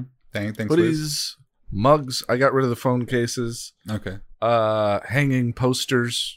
Yes. Like drapery posters. They're really interesting. Anything you can expect, buy from there. All right, let's go to the fanfic reading now. Here is Gone by Terry Boda, chapter 46. Upon returning to the magic box, Spike found Willow finishing up the repairs on the Buffy bot. There, she's good to go, the young witch said, closing the back flap on the robot with a satisfying grin. Good work, Red. We've got the clothes. Buffy, you and Glinda play dress up. I need to talk to Red here, she replied. He replied, taking Willow's arm. Okay, she agreed, allowing him to pull her aside. What is it? She asked when they were in the training room. When you were in my head, did you see anything about the mojo you did on Glory? Willow shook her head. No, not really. Spike sighed. Okay. There was the thing you did with Glory. It weakened her for a bit. Oh, what did I do? He tried to remember. Well, you were trying to help Glinda, you see. You've been charting the essences of the blokes. She'd turn crazy. You'd figure out a way to reverse what had been done to him. Willow looked worriedly at the closed training room door. I was? I mean, I did? Wow. But Spike, whatever I did, I must have spent days researching how to do it. This time you saved Tara. She didn't get brain sucked, so I have no reason to try and reverse what Glory did to her. Spike nodded. Yeah. And you also wouldn't have used it. You also wouldn't have used Mojo on her before, because she won't be ready for some of the things you throw at her tonight. Might have the same effect. Willow nodded nervously and swallowed. Okay. Use the dark magic book. Those spells will work. I heard Buffy talking about how you were the only one who ever slowed the hell bitch down. I was? Yeah, she called you her big gun, he said with a wry smile. Gun? Oh, Spike, I'm not anyone's gun. He put both hands on her shoulders in an attempt to calm her down. Don't go Willy on us now, Red. We need you. She put a resolve face on. I won't. That's more like it. He gave her shoulders a squeeze before releasing them and moved to open the door. Willow's small voice stopped him. Spike? Yeah, Red. Did I really turn evil and hurt people? He hung his head and sighed. I didn't see it. Only heard about it from Lurky while I was recuperating from what he did to me. Never saw you kill that Warren bloke. But he was a right wanker. I met with him the first time. He was a real bastard to you a lot later. I know he hurt Buffy and Tara, so I wasn't sad to see him go. Still, you've been steadily growing in your powers in the years I've known you. You're no scared, limp-wristed Sabrina wannabe. You're a powerful witch. But power can corrupt. Seduces you if you're not careful. He looked back at her. It's what happened to you, Red. You let it seduce you. Started dabbling in things that you weren't ready for. That's why you went to the dark side. Now you know what can happen. And you can avoid it. You just have to remember that With magic, there's always a consequence. Always. And we gotta go. Dawn needs saving before we get a hell bitch to kill. Willow nodded, taking in his words, and then gave him a brave smile. Right behind you. He gave her a nod and a smile, and then opened the training room door and walked out into the main store. The others were expectantly waiting for them. Bot's ready, Buffy said. He nodded and moved to pick up the Gruthlak battle axe from the pile of weapons. Mind if I use this? He asked. Buffy shook her head, a small smile on her lips. Go right ahead. He hefted the axe and spun it in his hand as Buffy turned to Giles. We on schedule? She asked. Yes, it's time, the Watcher confirmed. Okay, this is it, Spike. You lead the way. We'll follow. Everyone knows their jobs. Remember, the ritual starts, we all die. And I'll kill anyone who comes near Dawn. Spike swallowed and handed the weapons to Giles, who placed them in a bag. Well, not exactly the St. Crispin's Day speech, was it? He commented. We few, Giles said in sardonic agreement. We happy few, they said together. We band of buggard, Spike finished, setting his jaw and leading the way out. They were silent as they wound their way through the quiet pre-dawn streets. For Spike, every step he took brought him closer to his doom. Despite Willow's steadfast belief in him, he still held an unspoken terror that this attempt to change the future would fare no better than his others. He tried not to show it, however. He needed to be strong and confident. If he wasn't, he knew there was no hope for Dawn or Buffy or any of them. How you doing on those spells, Red? He asked as they neared the construction site. He had heard Willow going over the spells, and she took from the Book of Dark Magic, memorizing the words as Tara guided her. I've got a couple already. All we need is to slow her down long enough for the critical time to pass. Remember, Willow first, then the bot with the Dagon sphere. Then I get her with the troll hammer, Buffy added. And we're to take care of any minions, Anya piped up, gripping her baseball bat tightly in her hand. It was enough, wasn't it? Spike was thinking frantically. It had to be enough. Doc was dead, so there would be no one to cut Dawn if Buffy succeeded in keeping Glory occupied until after the time was up. She did it before. Glory never got to Dawn. It was the Doc who cut Niblet. They cleared the building and arrived at the site, the rickety tower looming above them like a grotesque, poorly formed insect. At the base of the tower, a good number of Glory's brain-sucked victims and her robed minions guarded the staircase. Spike remembered from before that hitting the loonies would cause his chip to fire. He could hit the minions, though. His hand gripped the smooth handle of the battle axe in anticipation. We're here, he said, clenching his fists tightly as he spied the small figure of Dawn at the top of the structure. Buffy looked to where Spike was staring and saw her sister. Dawn. Spadoinkle, Xander breathed. What is that? Anya asked. The portal must open up there, Giles observed, looking askance at Spike, who nodded once, his eyes riveted on the empty spot. Xander cast about and spied the wrecking crane. Hey, check that out. I think I can work with that, he said. Buffy saw what he was referring to and nodded. Give it a shot. See you guys in there, the young man told them and headed for the crane. Where's Glory? Buffy asked, looking around. Spike pointed out the auburn-haired woman, surveying the crew's handiwork. Over there. Buffy looked to where Spike was pointing and nodded.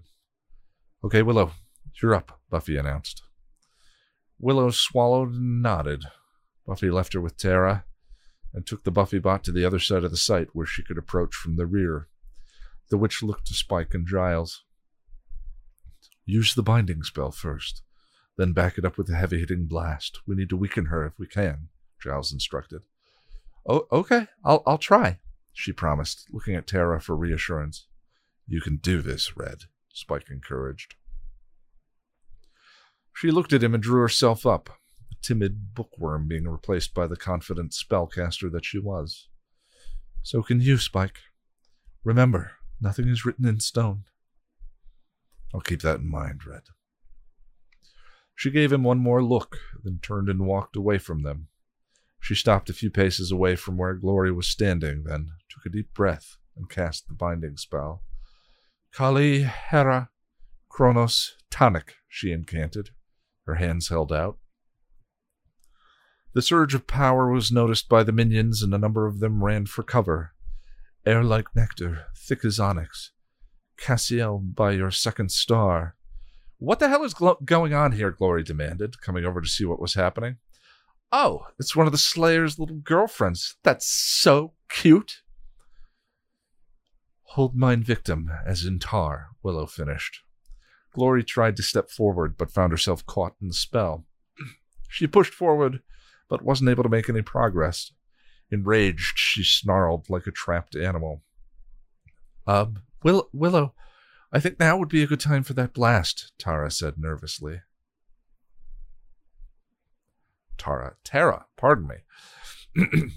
Yeah, Willow agreed, aiming her 10 fingers straight at Glory. I give you pain. On the word pain, Willow's eyes turned black and empty, and a wave of dark power engulfed Glory. The Hell God did something none of them had ever seen before. She screamed. The scream only lasted a few moments, however, before Glory gathered her strength and broke the binding. Is that it? Is that the best you can do, witch bitch? Glory mocked. A leather bag at Willow's feet unraveled, and a host of knives came floating up, all aimed at the Hell God. Bag of knives, Willow intoned, and the knives went flying towards Glory.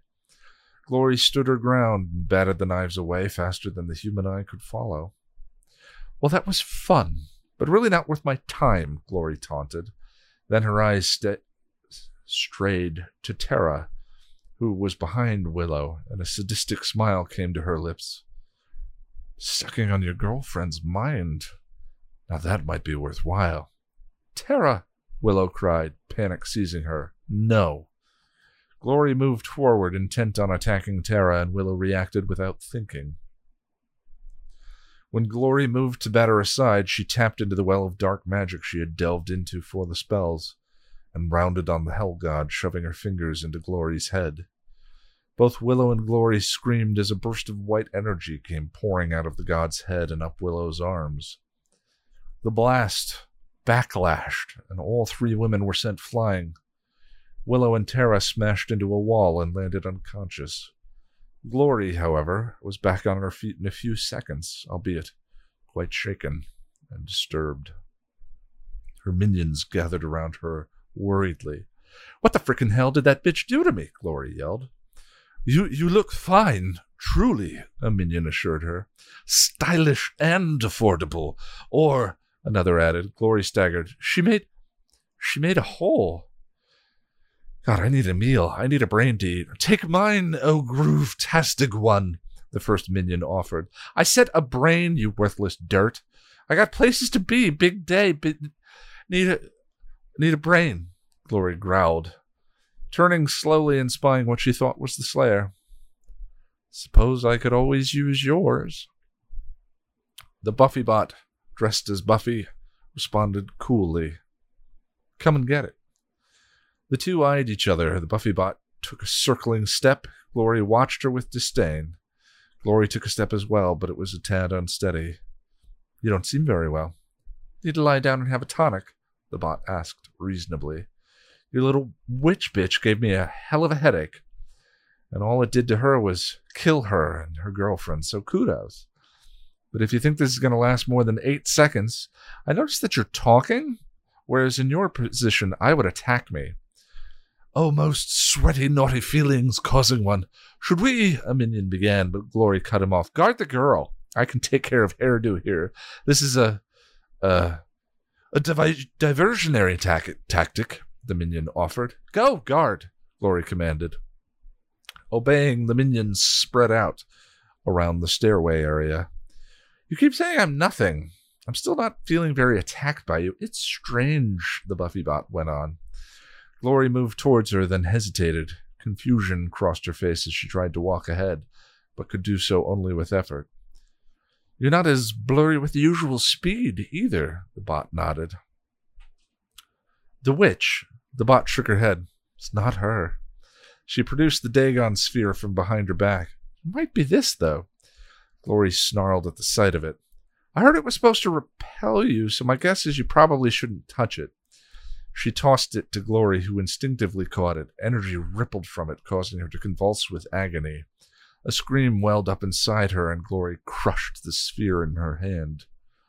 Looking down, breathing hard, she looked up with murderous hate. You're gonna wish, Glory began, murderous hate in her eyes. Buffy's fist flew right across her jaw, sending her crashing to the ground. She rebounded up, only to be knocked back by a flurry of blows and kicks. At first, she barely fended them off. Then she started to get her own back, landing a couple of good blows. As the women fought, the minions gathered the crazies to guard the stairway. Stand fast. Kill anyone who dares approach. This is our day of glory, one said proudly. Well punned, another complimented. Well, it just called out to me, the first answered, then toppled over when an arrow struck him in the chest. Suddenly, Giles, Spike, and Anya all charged the group. Anya, wielding her baseball bat, waded through the crazies with a warrior yell while with Giles by her side. The Watcher had a sword, but he used it defensively against the crazies, saving his killing thrusts for the minions. Spike, swinging the battle axe high over his head, did as he had done before and jumped clear over the line of humans to land among the minions. He attacked with ferociousness, all snarls and fury, determined not to fall this time around. But just as happened before, he accidentally decked a human in his fighting fervor. His chip activated and he clutched his head in pain, allowing a minion to knock him to the ground.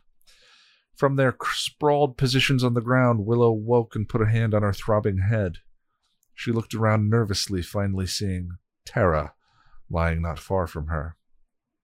Ignoring her pain, she crawled over to her lover and shook her urgently. Tara? Tara! Tara blinked awake and looked around her in dazed confusion. Willow? She asked weakly. Tara, you're all right. Tara nodded. What happened?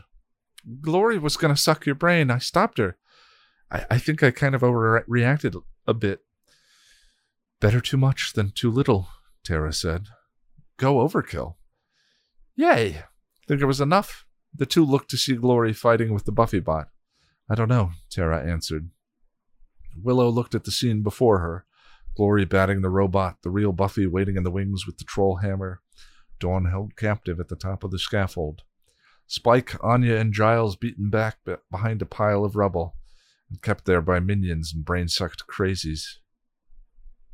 History's repeating itself, she whispered. Then she saw Glory knock the head off the robot and the real Buffy step up to nail her with the hammer.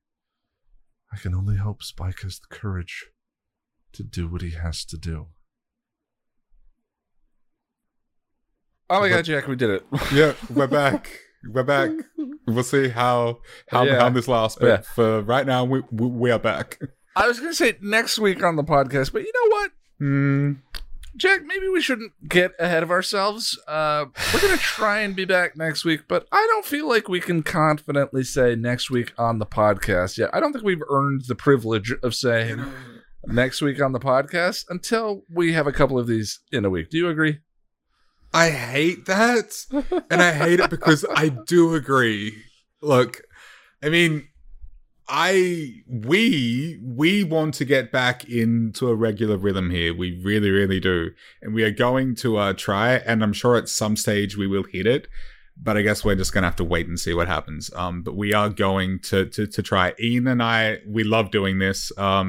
Our break and we have had a rough year trying to get this back together, but it's not because of any lack of passion or motivation for this. We love hanging out and we love putting this together for you guys. For sure. But until we string a couple together here, we will shamefully dial it back a little. Jack, what are you up to this week? Well, over on Chipperish Media, we've begun a new podcast called Endless, a Sandman podcast, which will be delving into the Sandman comics. and then eventually the upcoming Netflix show when that comes out. I'm not sure exactly when. So I'll be working on that, as well as, of course, the Buffy Pop podcast, still pretty. If that's your thing, head on over to Chipperish Media and check that out. And of course, we'll be doing the hangout for the weekend. And I'm also going to try and get stuff done regarding our New Year's resolutions, which honestly hasn't been going too great so far, for me at least. Well, part of the idea was that we had this accountability buddy check-in system through the podcast, which then we haven't done since. Yeah. So I'm working on the Angel episode reunion. The outline is done. I don't know. The episode's amazing, but I have curiously mixed feelings about it, and I'm realizing it gets back to some feelings I have about Angel as a series. There's a reason why I would say I'm more of a Buffy fan than an Angel fan. We haven't talked about this, and I'm interested to talk about it. It's a powerhouse episode, but some of the questions it raises in the fiction, not questions as in how does this work, but like the mystery of the story as it evolves, I think point to some frustrations I have with Angel's storytelling as a whole that I don't have with Buffy. Okay. So I'm currently trying to figure out how to talk about those without spoilers. Okay. Also, I've actually been keeping up on some. I have been keeping up on some of the New Year's resolutions. I read four chapters in my book today. I've been working out. Things are creaking along. The stone is moving. I'm just glad one of us has done something. Hey, it's not like I've done nothing. I played some of the video game I said I was going to play. Last year when I set that resolution, the video game one was the only one I delivered on. Okay. So, because it's kind of the easiest one to do. It's kind of the easiest one. Yeah. All right, friends. Thank you so much for spending your time with us. We both missed this. Thanks, friends. We'll see you next time. Bye.